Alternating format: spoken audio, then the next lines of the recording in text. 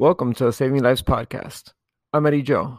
Today's the 20th of September of 2020, and this podcast is going to be discussing why you should pursue critical care medicine, whether it be as a physician, as an NP, as a PA, as a critical care nurse, why you should pursue critical care medicine. And I love this topic. I'm super excited to go ahead and share my perspectives with you all on this topic. Several podcasts ago or several posts ago, whatever, depending on where you're checking out this content, I made a couple posts about why you should not pursue critical care medicine. And it was quite humorous, the backlash I got from that. But I guess people didn't want to hear what the honest truths were about critical care medicine. Because again, not everything is sunshine and roses. And part of the reason why I decided to go ahead and do that part first before talking about the good things of critical care is because there's a lot of confirmation bias when it comes to listening to good things. You know, you want to hear the good things. It makes you feel warm and fuzzy inside. But in reality, you have to know that, again, it's not all sunshine and roses, and you need to know what the bad things are. In reality, it wasn't supposed to be a deterrent to tell people not to do critical care, but rather to be completely transparent, or as transparent as I could be given my knowledge base as to what you could realistically expect out of the career. Now, I will say that I'm giving the perspective of a critical care physician, but for those of you who do not know me well, I also have a lot of experience by proxy, being that my wife is a critical care nurse. She's a CCRN with many years of experience, and I have to hear about her experiences a lot, her interactions with other physicians, other nurses, etc. So that has afforded me some perspectives, which I will try to attempt to respectfully comment on, so don't get upset because I misspeak about something or I get something wrong. I'm just trying to do my best to convey this information to you.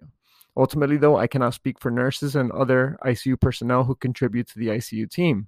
I know it's kind of common knowledge to say this, but it's important to say that whenever somebody comes to the ICU, whether they're a patient or a family, it is the worst day of their life. Everybody says this, but it's actually true. And so therefore, you have the direct privilege to work hard to make it better for them.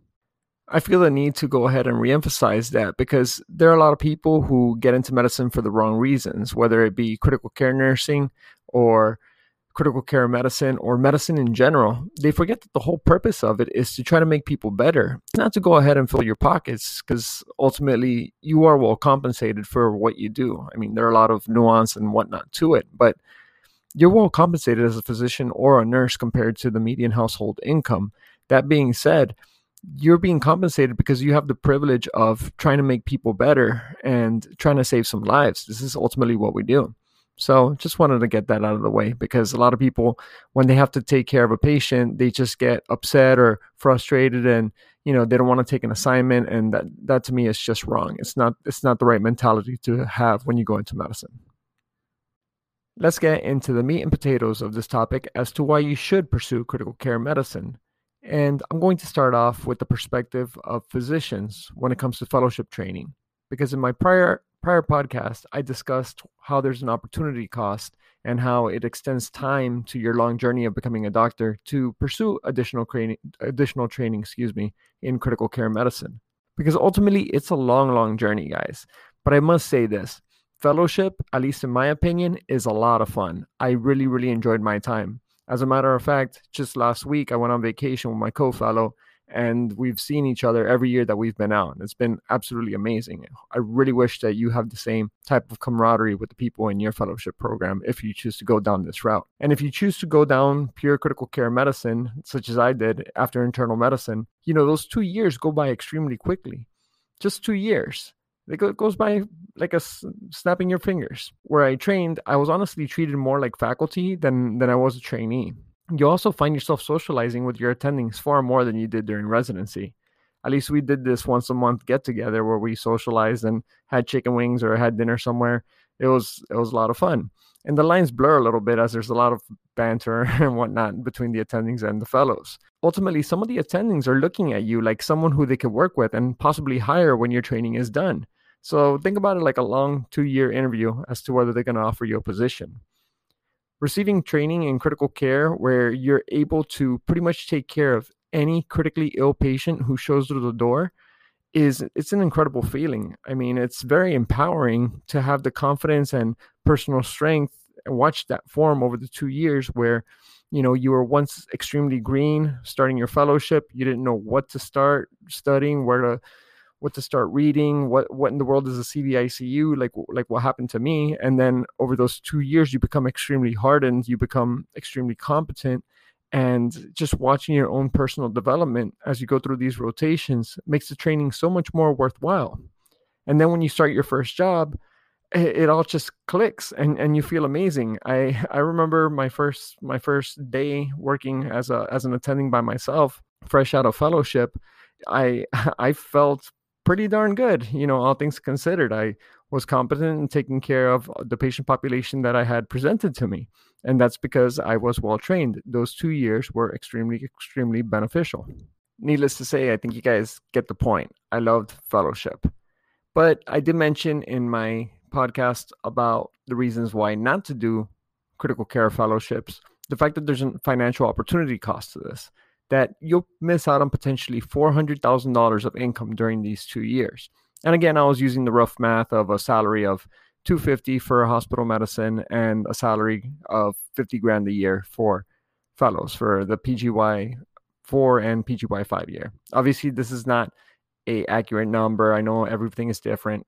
Just enjoy the podcast, guys. There's a rebuttal to this, obviously, about this opportunity cost of $400,000. Most programs, allow you the opportunity to moonlight, which helps mitigate some of this income difference. For example, during my second year of fellowship, I did moonlighting at a facility. Well, I did a couple of different jobs because obviously I'm a workaholic. But I did a moonlighting opportunity in a ICU in a town that was 45 minutes away from my facility. And then I also did some hospitalist locums jobs, where I did an admitting service that was about 8 hours every evening. Well, not every evening, but when I was available. And I also worked at an LTAC. And to be completely honest with you, I pretty much surpassed my fellowship salary by moonlighting. I mean, I worked my butt off, but you're in control of your own destiny. During fellowship, you do get time off for research, which you honestly could leverage as you please.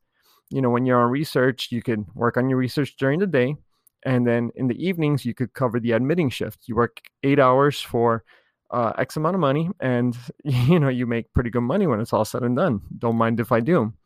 Not to mention that you'll ultimately earn a larger salary once you finish your training as an intensivist compared to a hospitalist. How much more, honestly, depends on your market and a number of variables, of course. Like if you want to go into private practice or academia, all that gives you different numbers when it's all said and done as to how much money you can make. But over the course of your career, remember, this is a marathon, not a sprint. You'll make up that opportunity cost and you'll recoup that money over the course of your career.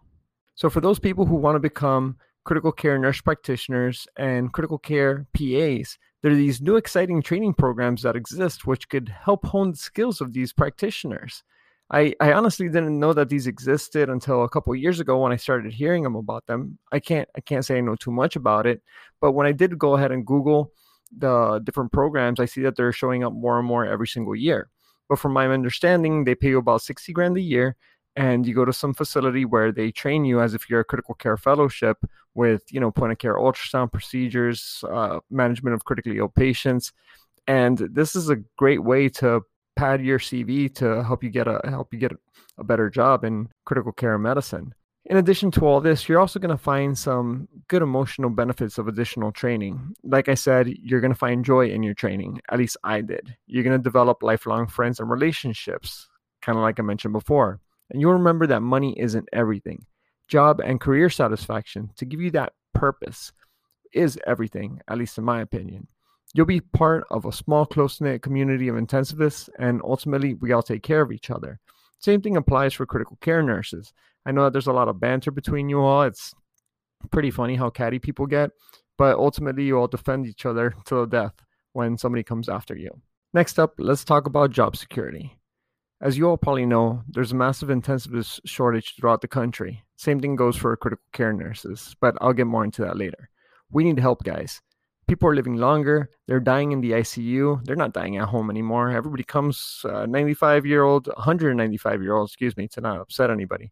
195-year-old grandma, trach pegged, etc., is not going to die at home. No, she's going to die in the ICU. You know that the hospice orders are going to be rescinded.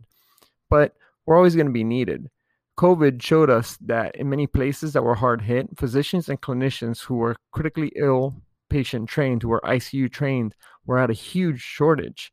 And who knows what this could have caused with regards to mortality? Do we have higher mortalities in COVID because of a shortage of intensivists? Who knows? I don't know that answer right now. There are internal medicine as well as family medicine trained hospital medicine physicians who are taking care of ICU patients at smaller community hospitals. And they do a really good job much of the time to fill this large void. But I sympathize for these fine clinicians because they don't really have all the training and or resources at their facilities to be able to take care of these patients. And again, this is no fault of their own. They're doing a good job. They're doing the best they can, but they don't have that training. I know that they could go ahead and get additional training, but it's not the same, guys. No offense to anybody. I often get phone calls from these shops seeking advice on how to take care of X, Y, or Z problem. Most of the time, I just gladly accept the patient transfer over to my facility when they're in over their heads. But the point of all this is that we need more intensivists out there. Then when it comes to critical care nurses, the ICU is a place that has a lot of turnover. Like I mentioned before, many ICU nurses go to NP or CRNA school. This means that there's a lot of turnovers, a lot of openings. Every facility that I've gone to, they say, oh yeah, nurse turnover is a problem. Well, the truth is that it's such a problem because the grass is always greener on the other side. A lot of times the nurses aren't being well taken care of, and it is what it is. I'm not going to go down that route. But also, critical care nurses are the cream of the crop. They have a lot of opportunities to go to NP and CRNA school. And for those of you who are in nursing school right now or planning to be nurses, this is ultimately an opportunity for you. The pandemic was a great example of how the amount of skilled and trained nurses were in such shortage. And we need great nurses to be able to take care of our patients and our population. Well, it really seems as if I'm going to make this into a 4-parter as opposed to a 3-parter. But there are going to be many things coming up, including schedule logistics, the pros of working night shifts, night differential compensation, what I mean by actually doing the job of critical care, the good things about the high stress environment, as well as interdisciplinary and interpersonal practice. And I'm going to discuss plenty with regards to the big wins and the big saves. Stay tuned for all those podcasts coming up in the upcoming days. We'll see when I have a chance to go ahead and record them. I also have to finish writing out the whole entire blog post. But again, thank you for your support. If you're listening to this on YouTube, hit me a thumbs up and like the video. If you're listening to it on any other podcast, please go ahead and give it 5 stars, whatever rating you possibly think is warranted, because it helps the podcast grow. Thanks a lot for your help, everybody. Have a great day. Bye.